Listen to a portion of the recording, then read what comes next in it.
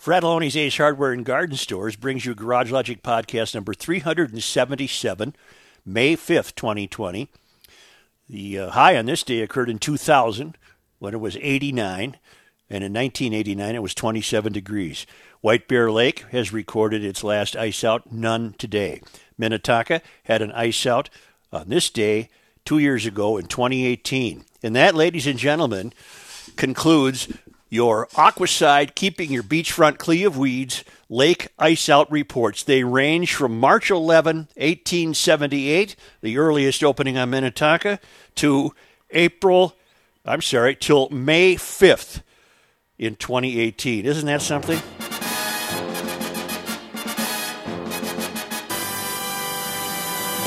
So, relatively speaking, as early as it opened in 1878, it closed as late 2 years ago. And now, Thank from you. the mayor's office above the boathouse, Thought that was on the east interesting. shore Really of interesting. Spoon Lake. It's Garage Logic with Rookie on production, Chris Reavers, director of social media, John Heidt in the newsroom, and occasionally Kenny from the Krabby Coffee Shop. Here is your flashlight king, fireworks commissioner, and keeper of common sense, your mayor, Joe Souchere. Dan in Phoenix writes, congratulations on a great opener last Friday. Here in Phoenix, we celebrate the door closer. When we hit 100 degrees Fahrenheit plus, we need to close it up and flip on the evaporation coolers. Well, it just happened, and he sent me a picture of his garage thermometer. Wow. Yeah. So, all kinds of openers all over the place. What is the rationale for allowing daytime trips to Voyageurs National Park and the BWCA, but you can't stay overnight? I was having a hard time understanding that one myself. It doesn't affect me personally. I'm not much of a camper. You're not in it for the camping. I'm not really. But I'm puzzled as to what the hell. Let's say you go up there and you trek around all day and there's just the two of you and you're related. Why couldn't you just stay there, I wonder? I guess I'm not going to worry about it. You know why? There's just too much to worry about. But is it an issue of staffing? I mean, do they have more people working when there are campers overnight? Is that maybe an issue? What do you think? They got maids that come and check on you? Well, no, but I don't, because I've never done it. Neither have I. Yeah. Rescue? Maybe. I don't know. Again, there's so much to worry about. How much is there to worry about? Who have you two received a stimulus check? No, but I know other people that have that are no longer with us. Well, listen to this. Hail the Flashlight King. Hail you. Hail you. My wife and I received our coronavirus stimulus payments via direct deposit on April 15th. Today, May 4th, yesterday, in the mail, we received a $1,200 corona stimulus check for my mother-in-law, who passed away in January of 2018. Wow. The check was addressed to Mother-in-law DECD, care of my wife's full name and our address. I believe DECD stands for deceased.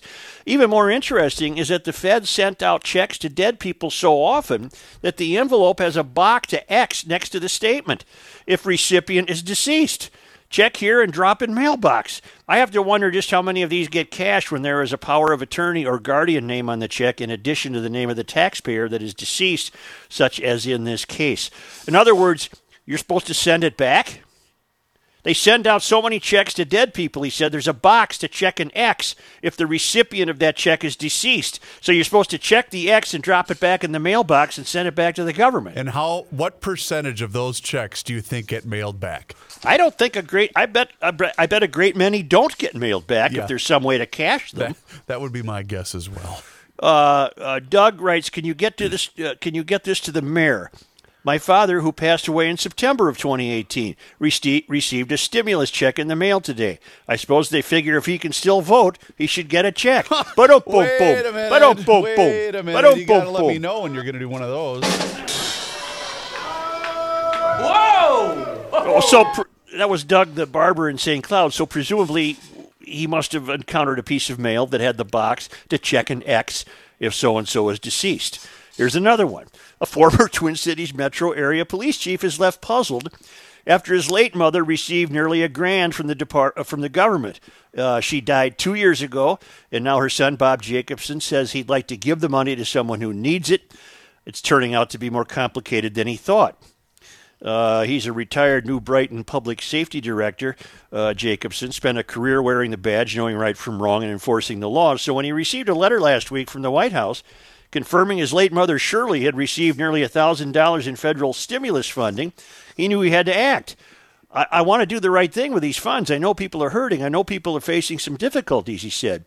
Shirley died in 2018. Oh, here it is. The White House letter with DECD typed next to her name presumably notes she is deceased. Bob manages her estate and immediately attempted to send the money back to the government, but couldn't figure out how to do it. Neither the IRS website, Senator Tina Smith's online constituent service portal, nor a 1-800 number provided any assistance. The website's really designed and the phone number is really designed to help those who have questions about when they'll receive their funds and not for someone who wants to give the money back, he said. According to national reporting on the issue, the Treasury Secretary is quoted as saying families who receive funds for a dead loved one should give the money back. But apparently there are no specific rules or roadmaps within the act to make that happen, leaving one local attorney who handles estate issues with some thoughts. I don't think it's anybody else's money. The woman is entitled to it. She deserved it. She's a taxpayer, and the way the law is structured, it's for people who've paid taxes. And if they're no longer alive, their heirs should be the rightful recipients of that kind of money, Attorney Marshall Tannick said. Bob concluded that in the end, if the money doesn't go back to the feds, he absolutely knows what his mother would want to spend it on. We're going to donate our portion to charity. We'll find something related to COVID-19, a food shelf, something to help others who really need it. So in other words, as I see these three examples, what's happening is the government, because the left hand doesn't know what the right hand is doing, they just send these things, they just flood the market with them. Sure. But they at least went so far as to say, by the way, if you get this and you're dead, send it back to us. Right. Basically, that's what they're saying. I wonder if they started doing that after people started calling and saying, hey, what do I do with this check? Because this started happening right away, Such. I mean, right away. And people, and the story, like I told you 2 weeks ago, people were doing the due diligence, calling, getting a hold of somebody, and we're told, we don't know, go ahead and cash it. So obviously this has repeated itself over and over and over again, and I'm thinking now they've added this deceased part. They added the box with a check mark saying, if you're dead, get this back to us.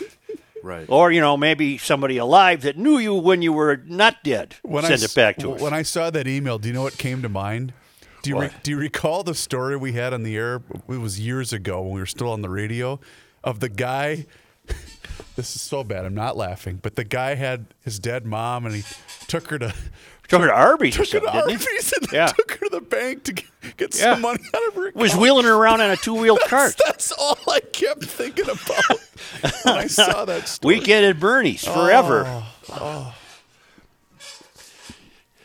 Kansas City mayor defends his policy registering people attending church. Kansas City Mayor Quentin Lucas issued the rule effective May 5 today, ordering that non-essential businesses like churches can have 10 people inside and 50 people outside as long as they practice social distancing. They also must record the information of anyone who spends more than 10 minutes inside. In addition, non-essential businesses can operate at 10% maximum capacity. The order states that by recording names and contact information, the health department will be able to more quickly trace, test, and isolate individuals who may have been exposed. Anyone who doesn't provide their information will not be allowed in. Lucas encouraged anyone who sees a business or church violating these guidelines to report them on the city's 311 line. Hopefully that'll work out just as well as it did in New York. Well, here's the deal. Oh, wait, there's more on this. Our goal isn't to see what everyone is doing and to be Big Brother, Lucas said, but that's not how many in the community see it. At least one church feared its rights were being violated and contacted Matt Staver, founder and chairman of Liberty Counsel, a legal nonprofit that has been defending churches amid coronavirus lockdown orders. They're targeting people, and you have to give them your name and contact information as a prerequisite Staver said, what did they start doing in Nazi Germany? They started targeting people. They started to collect their names and their data to show that they knew who they were and where they've been. Okay, let's put something into context and have a cooler head prevail. We don't have any reason to believe that Kansas City Mayor Quentin Lucas is targeting Christians, for example. There's no relationship between Quentin Lucas and the devil of Germany, but it's absolutely going down the wrong road, because as we said yesterday, what turns these rules egregious is how many start to get piled up on each other. Yep. And if that happens here, I can guarantee you I'll be in the church and nobody's getting my name. Until you get snitched on. Then I got to go to quarantine jail. Well, they say they won't let you in, I thought. I know a secret way. Hey, pay a little extra and you can come over this way. Yeah. I tell you what. Why would you want to go in if they don't want you there? Well, well, Kenny, I don't know that they wouldn't want me there. If that was the case, then I wouldn't go in. Okay, Joe. Yeah. Okay, Kenny. Yeah. How you doing? Do I have to do the math on this latest from Schmelz Countryside, Volkswagen, Boy, I wish you would. Fiat, and Alfa Romeo? Are you kidding me? 0% for 72 months. What? 0% for 72 months on all new 2019 and 2020 VWs with deferred payment of 120 days. 120, 30 days. 40, that's 3 months. Nope. 4 months. Attaboy. 4 months. So you go to Schmelz Countryside on the southeast quadrant of Highway 36 and 61. You make an online sales appointment. I'll give you that number in a moment. You make an appointment to be there in person with just a representative Countryside. You pick out the new Volkswagen you want. You don't pay anything on interest for 72 months, and you don't pay anything at all for the first 4 months. What a deal. Wow. How many years is 72 months? Oh, no. 12, 5 times 2, 6 times 2 is 12. Carry the 1. 6? Hey. Huh? Attaboy. Did I do it? Yes. You win. Gold star. Yeah. Well, this is I have another. that applies to When the you're 2020 Atlas Cross Sport, brand new SUV that's just cooler than hell. This is amazing. Check it out online. Go to Countryside. Go to Schmelz. SchmelzVW.com, SchmelzFiat.com, SchmelzAlfaRomeo.com, and then call 651-243-4316. I was there yesterday picking up some equipment that I had left in my Stelvio, and there was one salesperson entertaining one customer looking at an Alfa Romeo, and it was just a nifty way to operate. They let you in the door? Did you have to sign a sheet? And Let me in a door. They let me in a door, and I didn't have to sign in. 651-243-4316. Schmelz Countryside, VW, Alfa Romeo, and Fiat. Would you like to take a bit of a break, boys? No. Okay. Well, maybe, but before you go, I have another math problem for you, and I'm hoping you can figure it out maybe during the break. It doesn't have to be done on the air. Yeah. And I truly want to know this because I have a hard time figuring out how many miles you can go in how many minutes and how fast you were driving. For instance, over Sunday night, I drove 38 miles in 30 minutes. Yeah. I want to know how fast I was going and how fast would I have to go 45 miles in 30 minutes. Wait, 30 minutes and you were in how many miles? 38? I did Why do you do 38. this? I You were did going- 38 miles in 30 minutes. You were going 76 miles an hour. Right? How did you do that? It's 38 times 2 would be 1 hour. Because you went 30 minutes. We should take a break, Joe. Why do you do this, Kenny? This is migraine territory. I think Reavers is right. You went 38 miles in 30 minutes. Yeah. You were How going fast were you going? 76. on I average. wasn't going 76 though, because this is what confused me. I had my cruise control on the whole time, locked in at 74 miles per hour. Well, maybe a few times you went downhill and it got faster. I don't know, Something man, like that, but yeah. I worked on this on Sunday night for about an hour and got nowhere. Well, I'm not going to work on it during the break, so there. I want nothing to do with it. I don't blame you. Flashlight, check. Tool belt, check. Attitude, check. He's going in. Joe Souchere. I want to revisit the church situation in Kansas City to establish the larger point. As rational human beings, we can be in agreement that it would be helpful, apparently, to solve this virus dilemma, to be able to quickly contact people who might have come in contact with someone who's ill. Are we all in agreement with that statement? Sure. Okay. Yeah. The problem is the churches are going to demand that you sign in and register your contact information. But as I said yesterday, they're not doing that at Target. So at what point, if you think that's acceptable, to sign in at the church, and I'm perfectly willing to accept that there's no Orwellian dark agenda behind that, where are you going to be not willing to sign in? If the rationale is to protect you, where are you going to draw the line? Because by the time you come up with that answer, we will have an Orwellian darkness. Because it'll be too late. It'll be much too late. Did you, someone had sent in, and I watched Prager's point about when it's safe, the quote, when it's safe.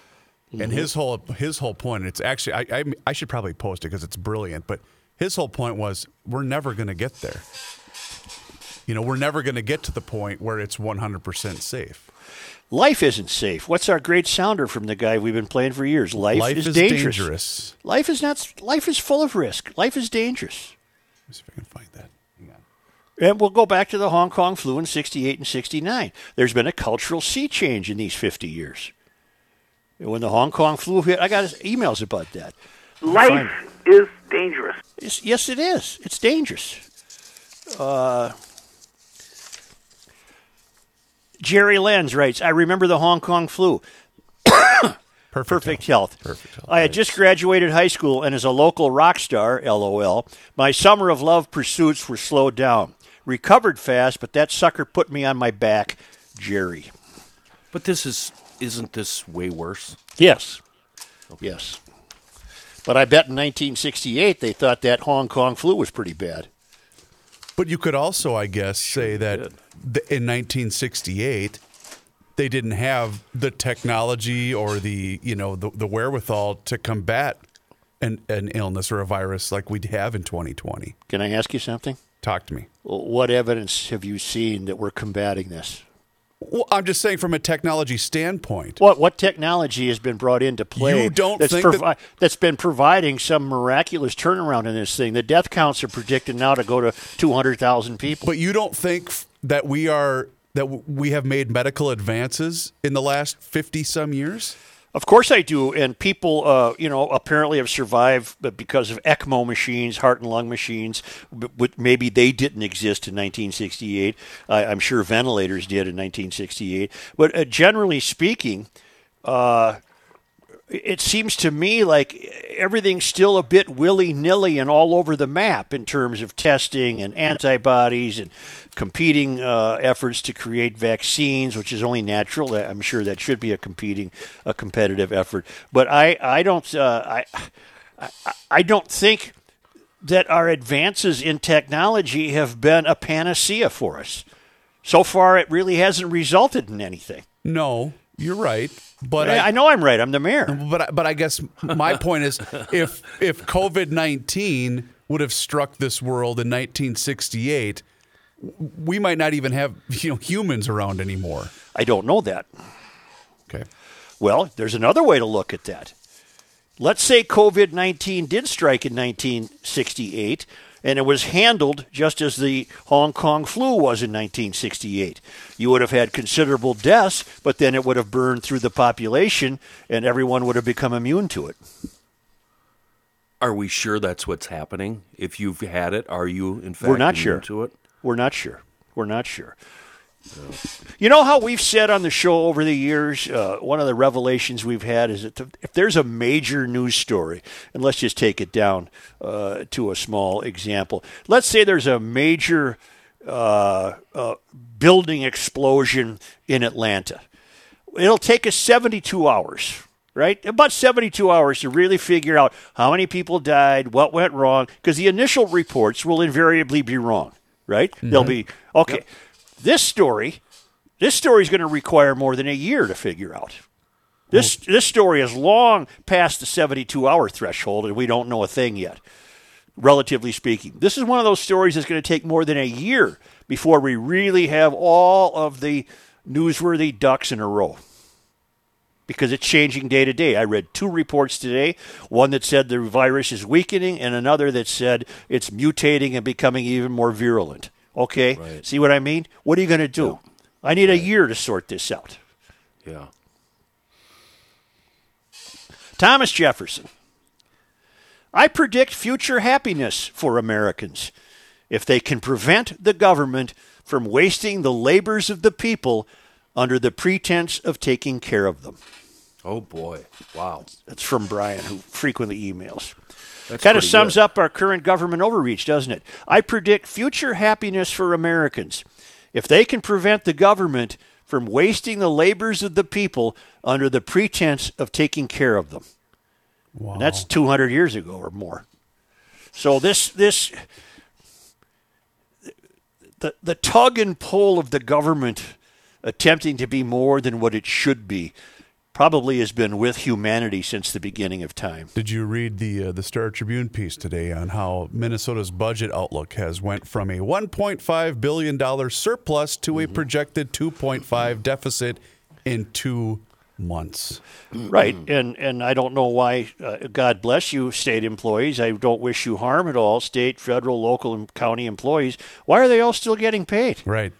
I was going to ask you, Such, have they done what HBI had to do, what restaurants are doing, what every other corporation in America has done? Why has we've come so far? We've come so far towards opening the giant door to the mystery that the governments are taking care of themselves at our expense. Yeah. You brought up yesterday, the past few days, you've brought up MnDOT and their, what was it, diversity director? Or no, not diversity director. Equity and diversity office. They have 13 positions. How many more government entities like this are just top-heavy with all of these crazy departments that really don't have anything to do, like with MnDOT, with the building of roads? All of them. That we're paying for, and they're still getting paid, and et cetera, et cetera. What we learned yesterday, by the way, did Ms. Kunden ever get back to us? Nope, never heard from her. All right. What we learned yesterday is we learned that the Minnesota Department of Transportation has an Office of Equity and Diversity. I think it's really, really not going out on a limb to say then every agency of the state government has one too. Every agency. Yeah. Do we need one? Not a doubt in my mind. Does Garage Logic need one? No. Okay. No, diversity is a fact. It's not a value. You got to get your head around that one. Diversity is merely a fact. It has no inherent value. But along those lines, I know that you mentioned this on the show previously, but there's a lot of people right now who, either lost their job, they're getting unemployment, whatever. They're making more money right now during this pandemic than they were when they were working. And to what I want to say to those people, do they think that this cash is just going to keep coming in until the end of time? There's a letter. We received a letter about this in regards to Sweden. Yeah, it was from Matura. It was from Scott Matura. Okay. Well, I have it here someplace. Just a minute. Yeah, I deleted it, but it was brilliant. Try to find that. Because I know personally people that are more than happy doing what they're doing right now. Well, I know a guy like that too, and he was making more money, at least as much, if not more, than he was at work. But he was hired back, and he went back to work. Okay. So thank goodness for that. He does have values. Joe, it was Great to hear Spencer Grunhofer as well as the hog farmer last week on GL. Lots of great insight and knowledge of the industry. But Spencer said something that instantly caught my attention, and I don't think he had any idea how profound and accurate it was. If you recall, he touched on the fact that with the current unemployment benefits, it's difficult luring workers back because it's easier to stay home and collect and make more money than to actually work. Well, there is a precedent to this. In the enlightening book Debunking Utopia, Nima Sanajaji, a Kurdish-born Swedish citizen and economic researcher, describes exactly this. Starting in the 1970s and moving into the 1980s, Sweden greatly increased their welfare state. So much so that, much like our current unemployment relief, the payout from the government exceeded most people's employment income. By the 1990s, the entire culture had shifted within one generation to produce citizens who would rather stay at home than work. Unemployment skyrocketed, and they still suffer those effects today. Our left and Mysterians often tout Sweden as this model utopia, but once you research, you'll find something quite different. Yeah. People will get very used to answer Reaver's question. People will get very used to receiving these checks and not wanting to work. You still have to pay taxes on them, though. Well, you get a guy like Bernie Sanders in there, he'd expect just the achievers to pay for it all. Oh, boy. He'd expect the people that go to work pay for it all. And the guy that I was referring to, a friend of mine that's in this boat, he would rather work, but at this point, he's got a young child that he's helping with schoolwork and whatnot. And he said, well, I'm spending time with my kid, Mm-hmm. So I get that part of it, but at some point, we're going to run out of money. Yeah, and all they do is keep printing it. It's not backed by anything. I got to get a banker on. We got to get a banker on. Okay. Tell us what the hell's going on. You got a guy? I got a guy. I don't know if he wants to do it, but I got a guy.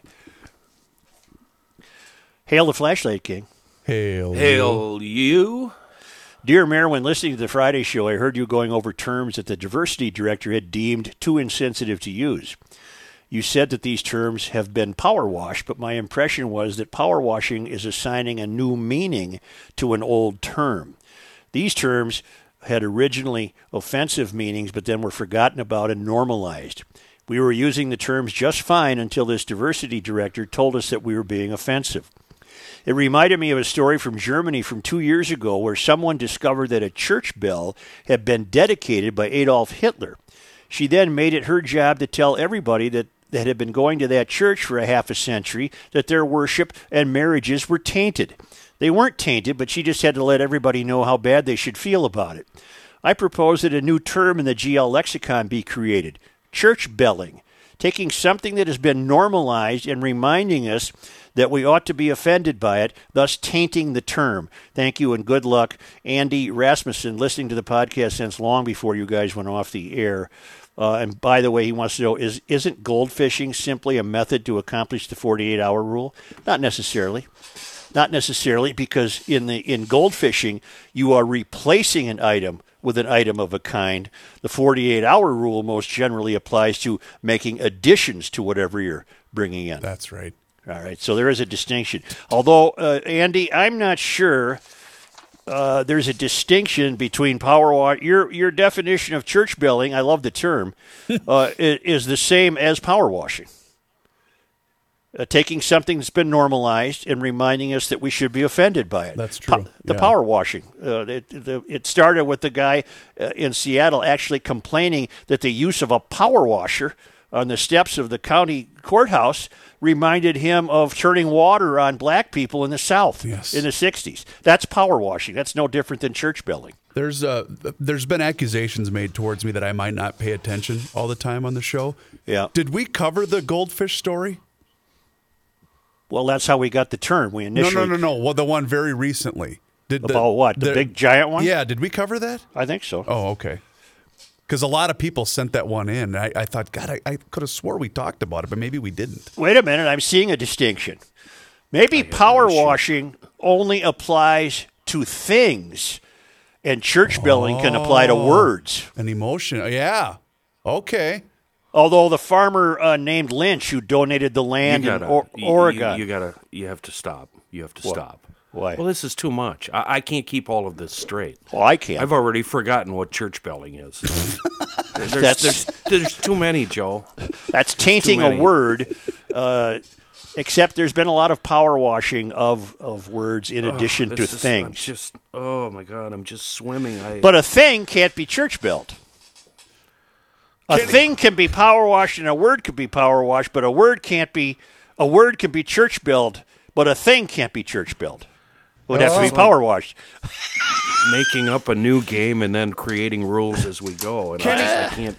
Kenny, do you need me to deliver you some cigarettes? You seem like you need a fresh pack today. I'm so confused about virtually everything. Yeah. Well, life's tough, Kenny. Right, life's dangerous. Did I really say yesterday that Big Brother is okay to crawl up my backside? I'm okay with that. I don't recall you saying that. I have been super paranoid about that my whole life. Ever since I read 1984 as a kid. Yeah. I've been paranoid about that. Is someone on your case? Yeah, a guy that I've loved my whole bleeping life now wants to fight me. Mm-hmm. Could that be a former NHL player? I don't get it. I know we talked about this yesterday, and I know Steve I Payne. brought up... It's Painter, isn't it? I know I brought up the fact that cameras are watching us. Everybody's tracking us. We're tracked by our phones, by our computers, by our use of our credit card, and I hate that. And I'm not down with the church thing. Where did I say I was good with the government and Big Brother crawling up my backside and setting up house? I don't think you did. I don't know what Painter You know what? I like Painter. I think you said that too. Yeah, I think I heard that yesterday. Yeah. Oh, my God. It's really got you on edge, though, doesn't it? Well, that, and now I'm being fat shamed on Twitter for having pudgy fingers. And it's just everywhere I go, they're just, and I just don't. I'm just yeah. Do you want a hug?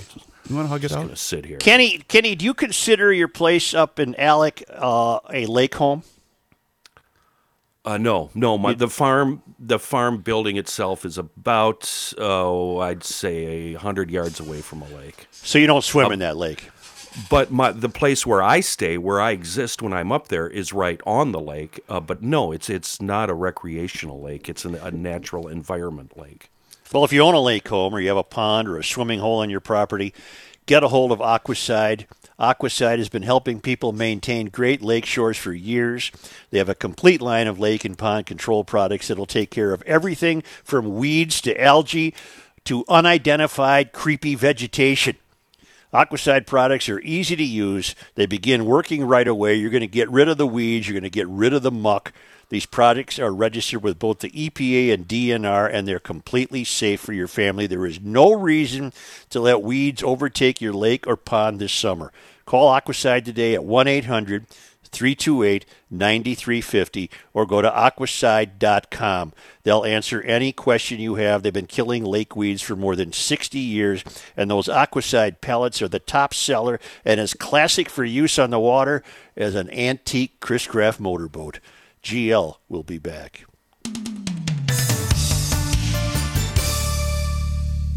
Hello again, this is Mike Fratelloni from Fratelloni's Ace Hardware and Garden Stores. Fratelloni's is open every day till 6 p.m., 7 days a week. Please come on in. We are practicing ultra, no-touch, social distance customer service. You're going to come in and we're going to say, hey, what can we help you find from 10 feet away? We're not going to touch you. You're not going to touch us. We're constantly cleaning our stores. We're really trying to be as safe for our employees and as safe for our customers as we possibly can. So be aware that our customer service is going to be a little different. Stop on in Fratelloni's right now. Come on in. Social distance customer service, Fratelloni's Ace Hardware and Garden Stores. This guy wears many hats, just not indoors. Joe Souchere. Here's Johnny Heidt. Hi, fellas. Johnny. I don't want to critique the show. I love listening to the show and everything, but I've noticed the Hail U's are a little They're weak, aren't they, John? Well, part They of it really is are. because we're operating on somewhat of a delay because Kenny is on internet Wait a connection second. from home. Wait a I'm not blaming wait a you. second. I'm giving you. Let's I let's think do he's the blaming you. let's do the test. Let's do the test. You start the count. We will count along with you. 1, 2, Two, 3, 3, Four. 4, 5. Oh, there's a Wow, delay Kenny, there. you are delayed, yeah. Huh. No, you were delayed in my headphones. You were a second late. Here's You the were news second with late John on mine. Heidt. Here's the news with John Well, Heidt. hold on. We got to let's do that again. Hello? Okay, we're good. Yeah. Well, here's the deal. I had fiber optic installed yesterday. I was told by Mike Weber of our engineering staff that my line in is more powerful than they have there at corporate. So it can't be me. Okay. It sounds fine. I'd like to hear some news. Minnesota's two premier camping destinations will remain closed to overnight visitors for the duration of Governor Walz's stay-at-home order. Why, Voyageurs John? National. Why can't you stay there at night? I don't know. Joe. I know, but I want you to think about an answer. I don't make the rules. I only read about them. I know, but we mentioned this earlier. What is the rationale for not being able to stay in your tent? Makes no sense, does it? I don't get it. Yeah. Unless Voyageurs National. No, never Yeah. mind. Never mind.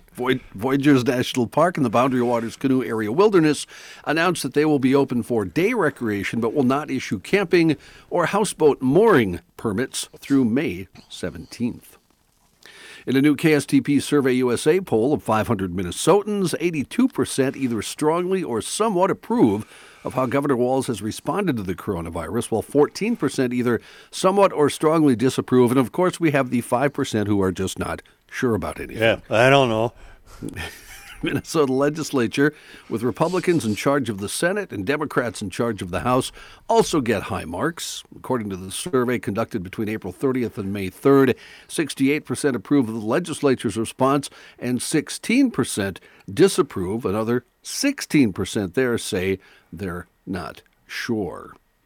Dr. Fauci, Anthony Fauci, the key member of the White House Corona Task Force, said Monday evening that calls for his dismissal are part of the game as he continues to urge Americans to practice social distancing. Fauci has been targeted by critics online who are unhappy with his recommendations to continue social distancing. He says, quote, "There are people that are going to be disagreeing with me, some of them rather violently in many respects, telling me that I'm crazy, fire Fauci, do this, do that. It's all just part of the game."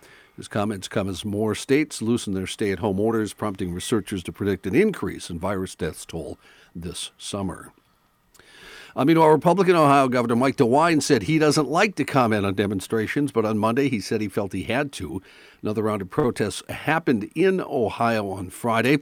According to local TV stations, some protesters tried to open the building's basement windows and yell into them, just as DeWine's daily briefing began, reminiscent of the protesters who pressed themselves up against the glass at the same building last month. Let's go here.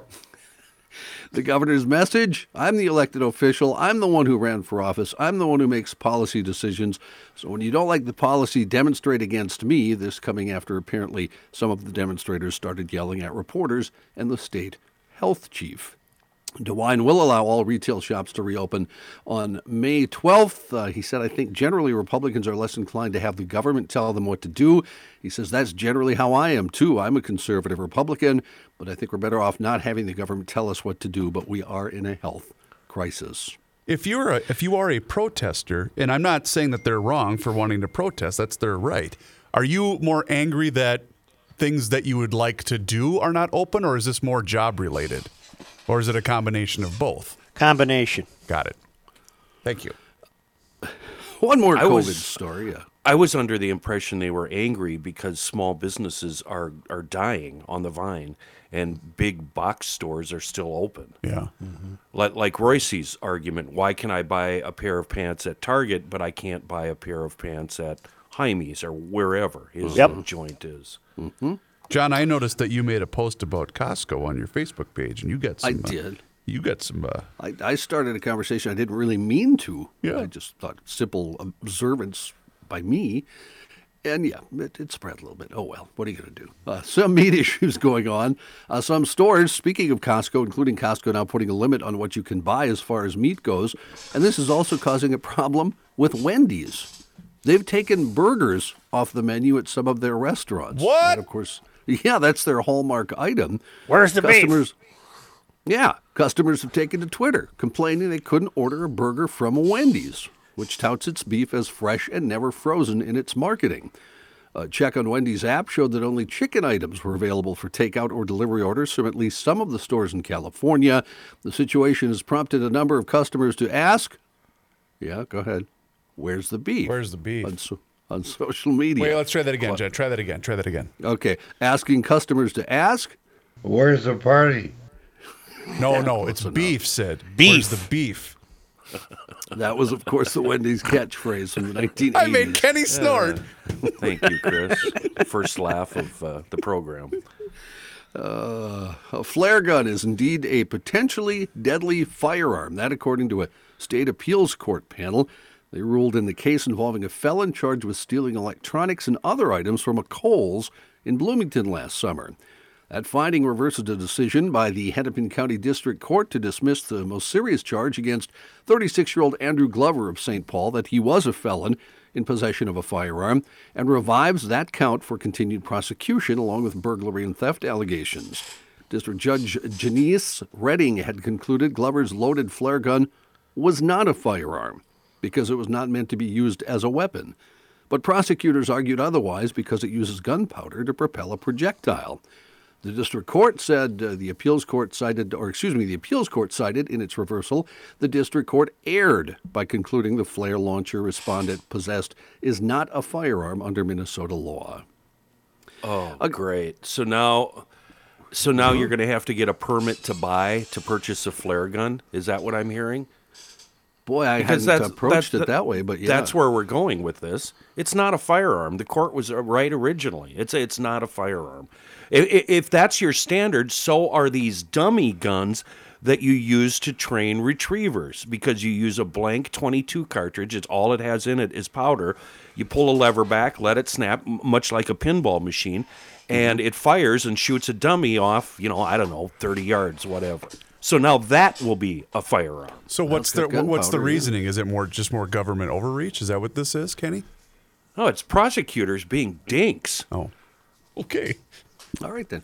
A guitar from Prince's prime and some legendary Beatles lyrics sketched out by Paul McCartney are among the items going up for auction at a major music artifact sale.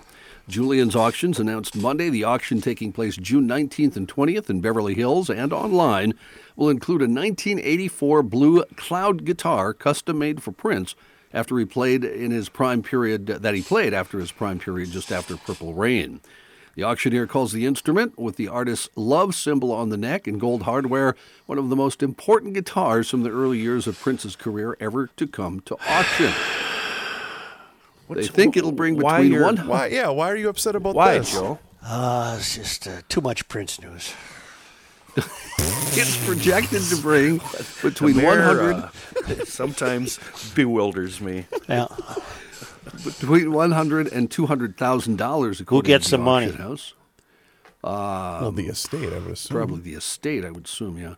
They're also auctioning off a purple suit, a pendant, and a pair of boots from Prince. Oh, boy. Some other stuff. Jeez, Joe. I don't understand what you really have this thing against him, and I don't. No, get not it. at all. Not at all. I enjoy his music. Not at all. Was it you? I think it was you. If I'm wrong, I apologize. That said, you didn't like his music because he played too much electronic stuff when he was a extremely talented guitar player. Was that That's you? me. That was me. Me. Okay. Yeah. I didn't like the waka stuff when he was so capable of playing really good rock and roll. So you want him to be the next Foghat then? I want him to do. I wanted him to do what I was going to tell him to do. Yeah, Eddie Van Halen or Dimebag Darrell or whatever. Next Foghat. Yeah. No, I don't think. I think he would have been better than the next Foghat, you moron. Now you're turning it on me. Yeah, I am. You're wrong. Joe, I accept your apology. No matter where you go with this, Joe, that was one of the best lines I've heard in months. So. Yeah, it was pretty good. A page of I will say McCartney's. this. I agree with you because I think his best song is Dreamer, and it's nothing but a heavy guitar lick intro. I think that's his best song. I like Lady Cab Driver. That's one of my favorites. That's a good song. I like rock and roll. What's the one I like? Oh, that's right. We played that as a bump. Hoochie Coo. Rock and roll love song. Rock and roll love song. No, Rock and Roll Love Affair. Rock and roll love affair is my favorite. Oh, God. All right, then. Welcome back, I'm not Johnny. entering any more of this conversation. Perfect. Perfect. This is one of the rare times where we agree, John. We're Yeah, on the it same really page. Mark this down, Reavers.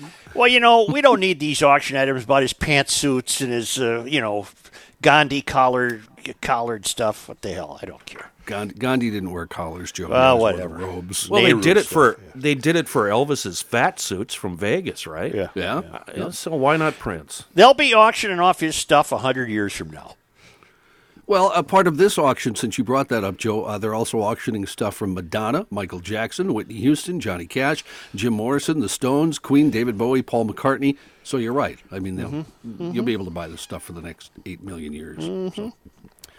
A Utah Highway Patrol trooper got a surprise when he pulled over a 5-year-old driver who was swerving so badly he thought the driver needed medical attention. Uh-oh. Trooper Rick Morgan said the boy did not respond to his lights but pulled over when he hit his siren on Interstate 15 in Ogden on Monday. When the window came down, though, Morgan said it was pretty clear it was a very underage driver who was behind the wheel. The boy was sitting on the edge of the seat trying to reach the brake pedal, according to the trooper. When he asked him what was going on, Morgan said the boy told him he was going to his sister's house in California. Cool. The boy told another trooper he wanted to buy a Lamborghini when he got to California. Kids got taste. We all do, kid. We all do. He then pulled his wallet out to show the officer and showed that he had $3 to purchase his dream car. Which is about what those Lambos are worth. His parents were contacted. They came and took custody of their son. I have a million questions here. You said 5 years old, correct? That's correct. Okay, I have a 5-year-old, and he's a pretty big 5-year-old. There's no way. How far away did he get from home? Because there's no way he was able to operate this thing. There was a picture with the story. He was a pretty big kid. They blotted out his face, obviously, so he couldn't see his face. But he was a decent-sized kid, so he could reach, I think. Somewhere I have a photo of my kid driving one of my trucks, and you can barely see his head through the driver's window. I put the kids have a battery-operated vehicle. Oh, yeah. And I put the one who just turned 4 on there, but I got to tie a rope to the back and walk around behind her so she doesn't run into trees and stuff. Like she's on a leash. Right. I put the vehicle on a leash. You know what you should do? Get one of those deals that you put the dog on that you screw into the ground and just let her do laps. Oh, yeah. I told my kid once that when I was younger, my dad would let me sit on his lap and steer, and he was horrified by that. Oh, that's how we all learn. Exactly. Yeah, really? That's how I learned. Yeah. Yeah. Saw a great quote about stick shifts in Dan Kelly's bulletin board in the Sunday Pioneer Press. There was a story of a guy teaching his daughter how to drive a stick shift years ago, and he said, "You'll either be rich enough to want to know how or poor enough to have to." Oh, wow, that's a great line. Yeah. Yep. I miss driving a stick shift. I do, too. I have a variety of them.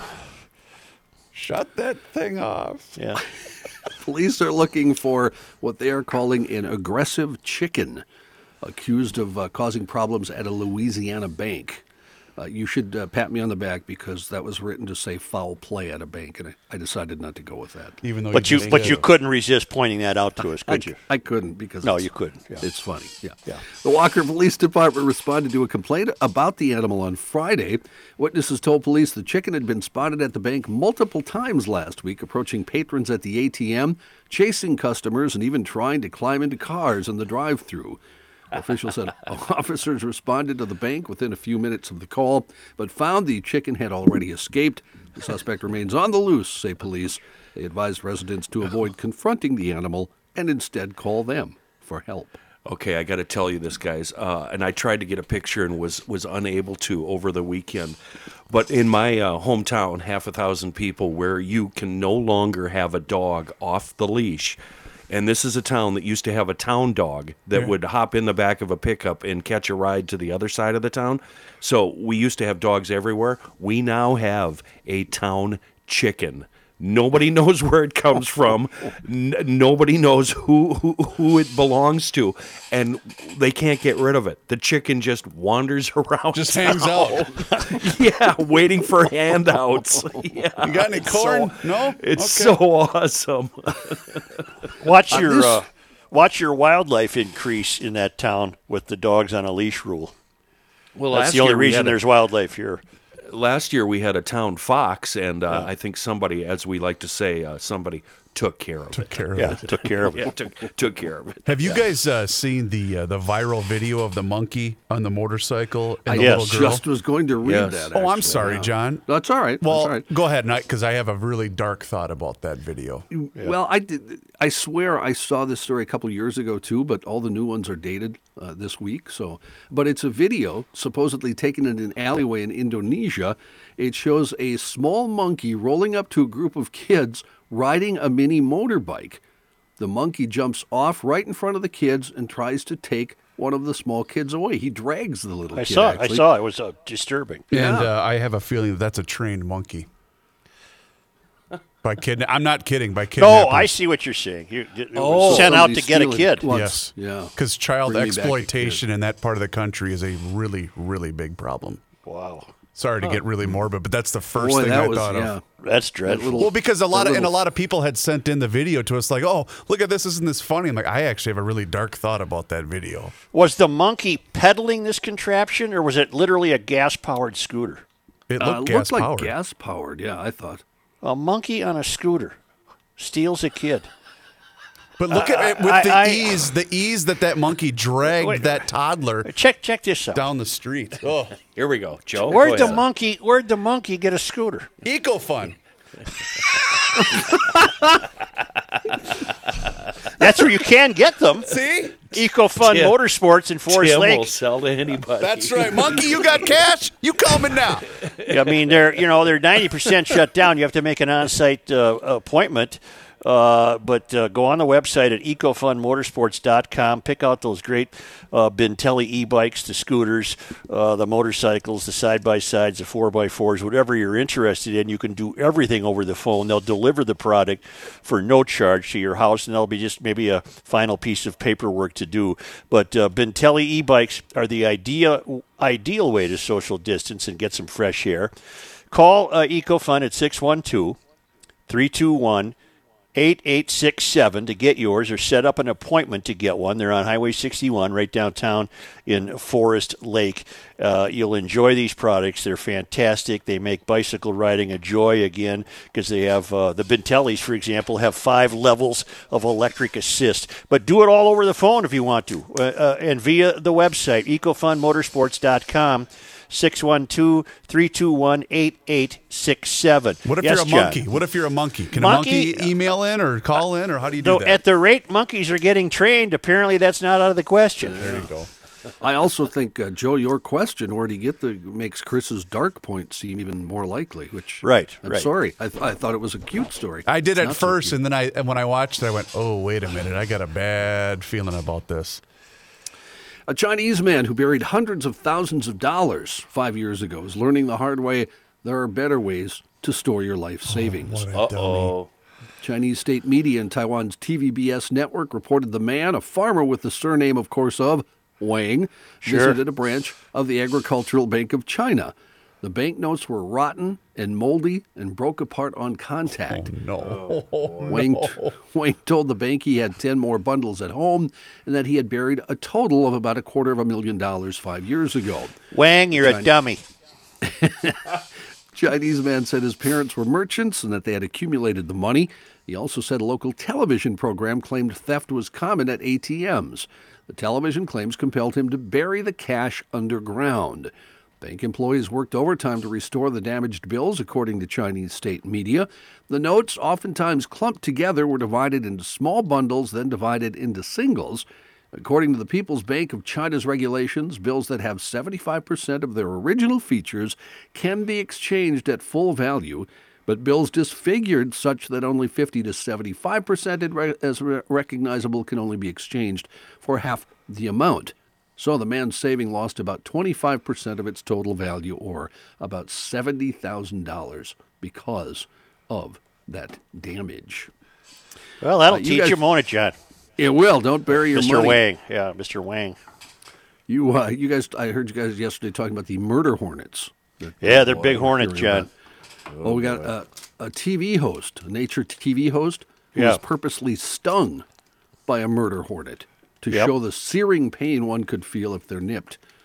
Nathaniel Coyote Peterson, the host of YouTube's Brave Wilderness, dedicated one of his shows to feel the painful sting of Japan's most notorious insect firsthand. The episode shows Peterson capturing the huge hornet in Japan's Tottori Prefecture, what he calls one of the remote stretches of wilderness in that country, and then putting it on his left forearm. Once he puts the gigantic insect on his arm with tweezers, he shouts in pain just seconds later. He says, "Oh man, wave of dizziness really quick, searing pain, absolute searing pain." Almost immediately after the sting, a large welt appeared on his arm. I thought the venom could kill you. I think it has to be many of them. Yeah. Oh, yeah. Don't run into a hive. Right. The 38-year-old YouTuber who also hosts Animal Planet's Coyote Peterson Brave the Wild show told the New York Post You Monday download that one every day, Joe? Nope. No. That the killer insect is the king of thing that formulates nightmares. He says you can hear them before you see them. He said they sound like an Apache helicopter when they fly near you. Good Lord. Wow. That's all we need. UFOs, killer hornets, coronavirus. There was actually a show. There was a show on History Channel like that last year, where these two knuckleheads would go out and purposely get bitten and stung by these venomous, critters or creatures, just so we could watch the reaction. What are the four horsemen of the apocalypse? Pestilence, famine, war, and death? And Souchere and Royce. Yeah. That'd be six horsemen. Mondays. The killer insects can sting multiple times, by the way, so if you get stung once by one, they can sting you again. They deliver 7 times the amount of venom as a honeybee, the equivalent of that of a venomous snake. He says in the video his hand starts shaking due to the possibility of the sting causing a life-threatening allergic reaction. Peterson had an EpiPen readily available just in case. The sting, he said, on a 1 to 4 scale is rated a 4.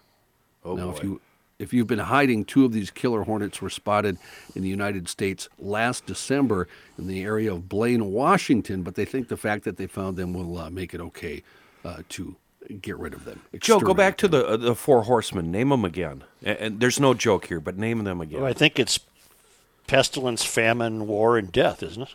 I'd have to look it up. Well, what are we missing? We're pretty much them all. Got them all We're covered, there. don't we? Yeah. Yeah. And ironically, we can't go to church. Oh. Okay. Wow. Right. Hey, thanks, everybody. Good afternoon. Criminal gangs are using fast food couriers to deliver recreational drugs to people confined at home because of the lockdowns, according to Interpol. Cocaine, marijuana, ecstasy, among the drugs being moved in pizza boxes or other takeaway containers in countries, including Ireland, Malaysia, Spain, and Britain, according to Interpol. The agency issued a purple notice to warn its 194 member agencies of the new modus operandi involving couriers using bikes, motorcycles, or cars. With drug buyers and their dealers under lockdown, along with the rest of the society in a lot of countries, some drivers are using that time to make a quick buck, while in some cases dealers simply pose as couriers. Others are unwitting drug mules. According to Interpol, in one Malaysian case, a food delivery rider in the Gambak district of Kuala Lumpur contacted police and asked for his food package to be inspected because he was suspicious. And he was right. There were 20 pounds of drugs in that food order. Here's a painting. Here's a painting of the four horsemen of the apocalypse in 1887. Death, famine, war, and conquest. Okay, well, that's a great painting. Yeah, thanks for showing it to us. By the way, speaking of drug mules, I have now hired 2 professors. I've been involved in a chat on Twitter today with GL'ers Josh and Vic, truck drivers, professional truck drivers. They've been at it for years and years and years, and they started offering tips for drug mules, so I've decided to hire them as part of the university I'm opening. It's going to be an online university, DMU, Drug Mule University. What would it be? EDU. You had to go org or something. Wait a minute, Kenny, no, not DMU. You have to work it in to be DUM. Come on. Drug University Mule? No. We got to go dum-dum. The dum-dum U. Okay. Anyway. All right. Sorry. Hey, thanks, Chris. Okay. I was trying to help. All right, then. Go back to not paying attention. Okay. Hey, John, did you watch any of the KBO baseball last night? I did not see any, no. Oh, did you? No, I tried to go to bed early, and that didn't work out too well. Well, wasn't it midnight? Yeah, it didn't was on start at till midnight. late, and I wasn't waiting up that long to watch baseball. No, I have been watching some weird things, though. I watched the second half of the 1975 Rose Bowl the other day, watched some old Twins games. I need a new sport. John, that's interesting. Yesterday I read a magazine while sitting on the toilet. Man in Montana just changed his shirt. What? Yeah, that's I'm wow. shocked. John, My point being there's no sports. I got you, Johnny. We'll have you again Thursday, I hope. I will be here Thursday, yes. Wonderful. Okay. Thank you, Mr. Yep. Guitar. All right, See you, thank you. fellas. Maybe a song Thursday. Who knows? Yeah, whatever. University of Garage Logic, 98. College of Self-Esteem, zip, nada, nothing. Here's Joe Souchere. Hey, Such, can I read an email before you take over, sir? Sure. I got this from Randy. He said, "Hey, Chris, just wanted to share my delivery experience from Elevated today. I ordered at 11:52 from the Hiawatha location. The driver was at my door at 12:04 p.m. I live in the Longfellow neighborhood. You cannot beat that service." He got it in 12 minutes. That's fantastic. But he also wanted to let us... That's close, though. Longfellow, very close. True. Yeah. He also wanted to say I was at 30 Bales about a week ago picking up curbside and had a great experience and, of course, delicious food. Delivered a burger to a laid-off friend of mine who is a chef at a restaurant that sounds like an animal that goes moo with the color red in front of it. And he said the burger was amazing. They were great about packing his meals separately, so it was easy to drop off with safe distance. And he's talking about 30 Bales Restaurant in downtown Hopkins. Our buddies Todd and Tom are the longtime owners of that establishment. They are a Scratch Midwest kitchen, and they have curbside and delivery via Grubhub that is available. Kenny, you did it just last week. Did you just do? Are you doing an ad for two businesses at the same time? Well, this was I'm doing it for 30 Bales. This might be the most brilliant thing I've ever heard in my life. Thank you, Kenny. But check out their menu. It's online and it changes a lot, but it's 30bales.com, and they are open Tuesday through Sunday with specialized hours. Kenny did it last week. I'm planning on doing it this week. 30bales.com, Mr. Mayor.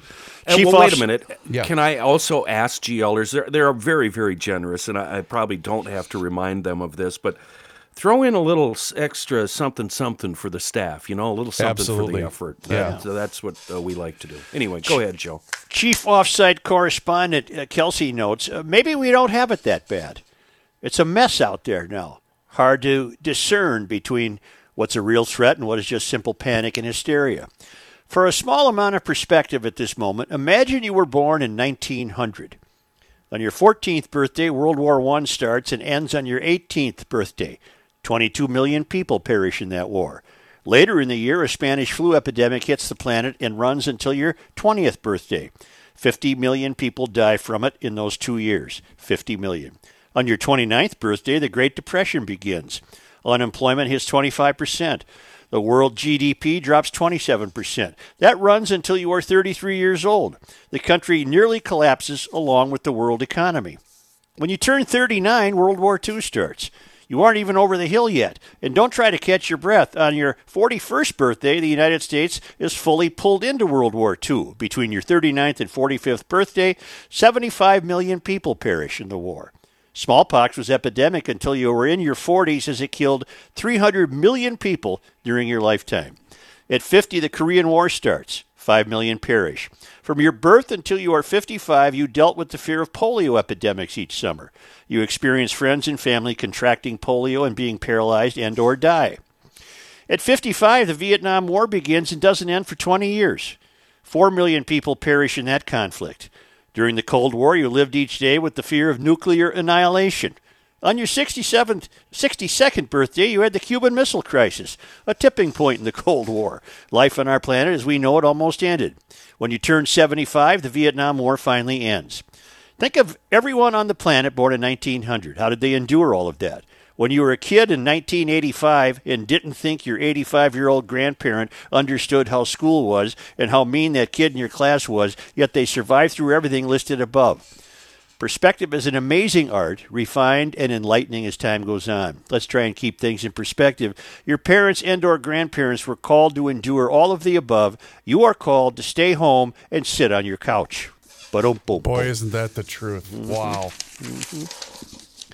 You know, everybody in the ink-stained wretch business of newspapering goes through a period in their career where they fancy winning a Pulitzer Prize. Sure. And it's just natural because it's supposed to be the epitome of the craft. And for years now, I've realized that that's never going to happen, and that's fine. And now I'm not sure I want one. The New York Times won for commentary, and it's all to somebody named Nicole Hannah Jones for her essay introducing a series the New York Times wrote called The 1619 Project, which has done nothing but sustain criticism from historians across the spectrum for its naked errors of fact. The project's central conceit is that out of slavery grew nearly everything that has made America exceptional. Its economic might, its industrial power, its electoral system. Hannah Jones even argued that the main reason the American Revolution was fought was to preserve slavery, a claim so contrary to the truth that the Times had to apologize for that part of the essay and added two words. Some of the people think that.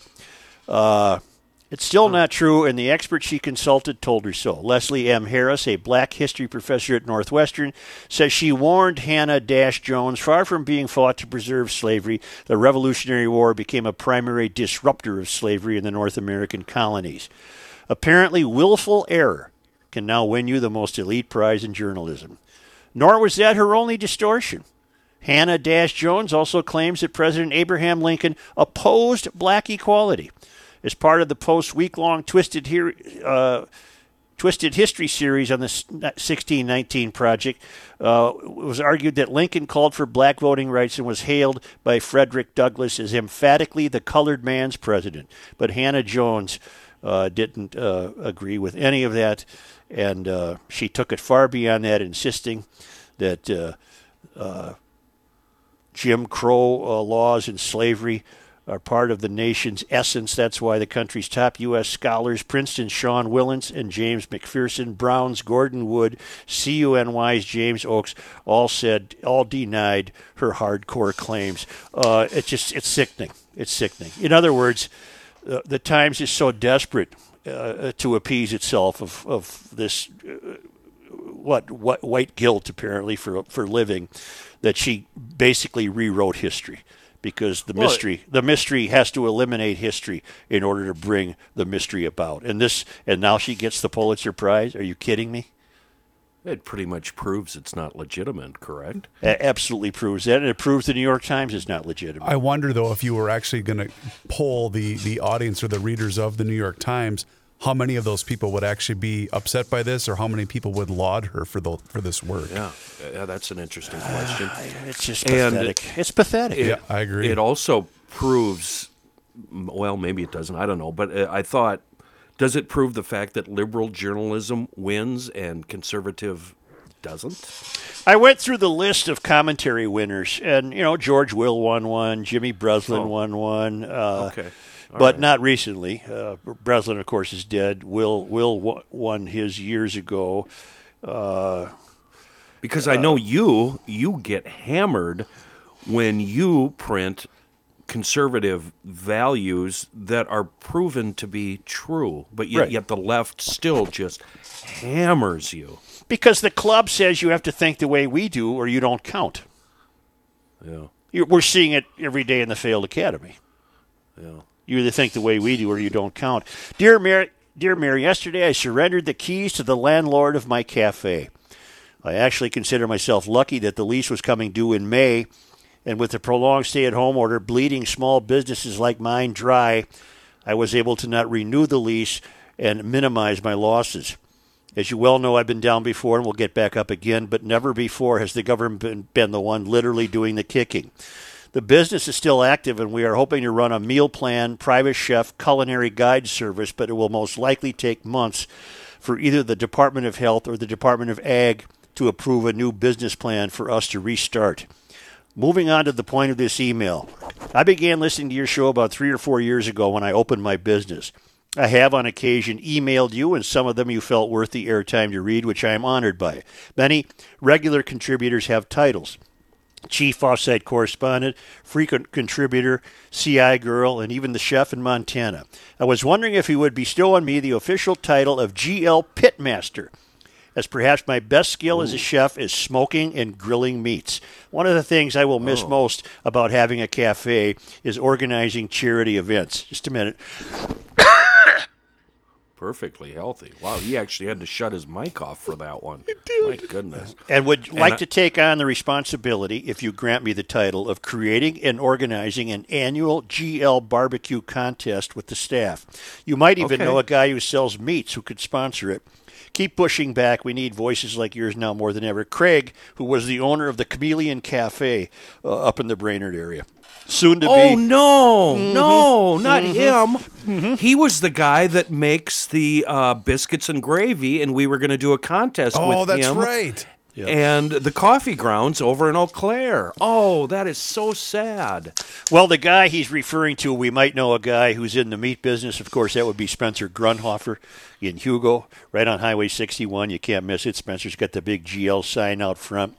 It's the place to be for hamburgers, sliders, brats, chicken, steaks, salmon, jerky, you name it. It's just been a delightful discovery for all of the GL'ers this past coming up on 2 years now, and it's the meat capital of Garage Logic.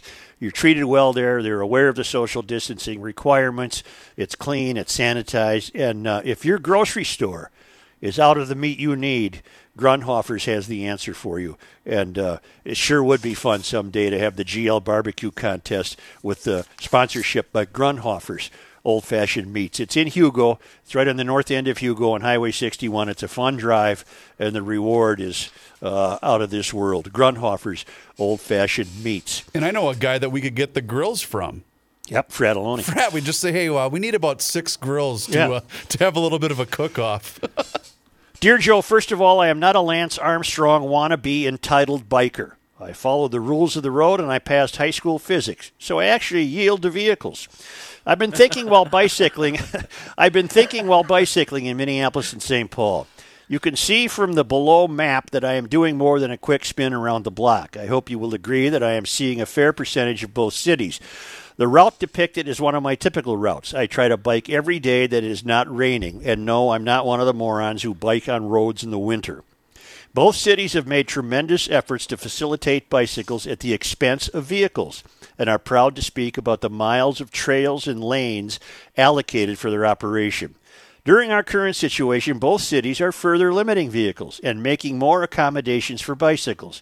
Both river boulevards, as well as parkways and around the lakes, have made lane restrictions for the purpose of promoting more bicycling. My thought is I would like to challenge the mayors of both cities and their entire city councils to follow my route. The road and trail conditions are so bad, with any narrow-tire bike, the rider is in peril. Not from cars, but from the very surfaces of the roads and paved bike trails in both cities. The leadership of these cities should be ashamed and the taxpayers outraged. No maintenance has been done, and the peril is real. I believe if your front tire finds its way into one of the many fissures along any road or trail, causing you to fall and injure yourself, the city will be liable for damages to the individual. In our highly litigious society, I'm sure a lawsuit for these or similar issues is just around the corner. First, the cities neglect the infrastructure to such a degree that the surfaces are a hazard. Then they encourage you to ride a conveyance that is unstable and unsafe in those conditions. Got to tell you, one benefit of the pandemic is when pedestrians in my way, all I have to do is cough like I'm losing a lung, and people scatter like splinters. I don't think they would move out of the way any faster if I was right along firing my 45 in the air. I'm tired of cowering in place. A friend of mine's 97-year-old father said that it would have been frowned upon back in the early 40s to hide in the basement in the fetal position, sucking your thumb in fear of the Germans and Japanese. Stay out front and keep pushing back. So there's a GL bicyclist who is wisely and credibly and rationally pointing out that these hypocrites, at the expense of the automobile traffic, devote more and more pavement to bikes, but the pavement's shot. The pavement is shot. Is that windmilling? Is that what is that? Yeah, it's kind of a windmilling. And finally, just a really nice email from Jacob, who writes, fellas, from the age of 7, I would say, maybe younger, there was always a constant in my life. That is, until it was no longer on the radio.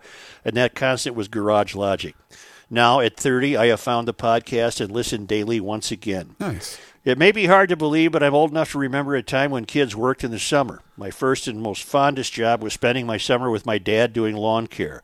We got up and got to town just at the right time when the dew was dry to cut grass, and when Garage Logic came on, it was just about time to pick up a soda, fill the gas cans for the next day, and a drive home with Joe and the boys. Now today I turn the podcast on an hour before my lunch break, and now and then take my Bluetooth speaker over to Dad's and listen with him, as it just brings back the days in that 84 Chevy pickup driving home on County 1 to Pleasant Grove. I love the show. It's part of a great childhood. Times are tough, but Garage Logic truly is our ray of hope. As long as it's on the air, it can be the end of the world, and I'll still feel fine. Nice. Thanks, fellas. Jake. Thank you, Jake. What a great email. Wow. Man, was that nice. Touching. That was Very nice. touching. And you know what? What the hell? He also mentioned something so true. I remember when kids used to work during the summer. Yeah. Boy, I sure did, but I mean, that was just entirely natural given my age. I mean, there was no alternative. And I know some kids do. You know, Kenny, your kid worked, every summer when he was Boy, growing did up, he. Yeah, he did. But there are so many now that don't. And I wonder, given what's going on right now, how many are going to work this upcoming summer with all the concerns going on? Well, we worked because we wanted money. We had to buy Foghat tickets, man. Yeah. And I must tell you this because I just love a fellow, Tom Lyman, who's sheltering in place in Mumbai, India, and has taken it as his personal responsibility to always send us on this date in history, on this date in Minnesota history, May 5th. And what caught my attention on this one is in 1880, on May 5th, lightning strikes the Faribault Gas Works, destroying 1,000 gallons of naphtha used to power the city's gas lights. Wow. Wow. Mm-hmm. I didn't know that. Mm-hmm. Mm-hmm. Where was that located? Well, Chris, I wasn't there. That's my town. I want to know where it was. Sid was there, though. 1880. 1880. Lightning strikes the Faribault. Gas? Am I pronouncing that right? Yeah. Faribault. Faribault. It's Faribault. like Faribault. Yes, it's like my cousin Bo. Faribault. Got it? The gas works. Gas works. That powered all the city's gas lights. I want to see where it's at. It's probably not in existence anymore. Well, there's going to be a history on it, though. Oh, yeah, you could look that up. Okay, I want to go images. I want to see where. I don't know. There it is on the river. Look at that. Yep. Huh. Well, boys, it's going to take a year to sort out this coronavirus story. If we're still around, if we're here. Oh, we'll be here. What day is it? Tuesday, May 5th. Okay. I was just want to keep track because Positive Thursday's coming up, and I live for that. And Schoonover Body Works and Glass, the sponsorship there. Bigger question. Last day you had a shower, Ken? I smell really weird today. Oh God, I'm glad you're not around. Oh, I'm gonna take Go one right away. now because I can't even identify what that weird smell is coming off me. A combination of shame and tears, despair. Hey, we'll talk to you tomorrow. Why is my printer suddenly printing on both sides of the paper? Oh my goodness. That doesn't work because I'm trying to recycle paper. GarageLogic.com. See you tomorrow, Such. Nuts. I got to figure this out. What the heck here? Jeez.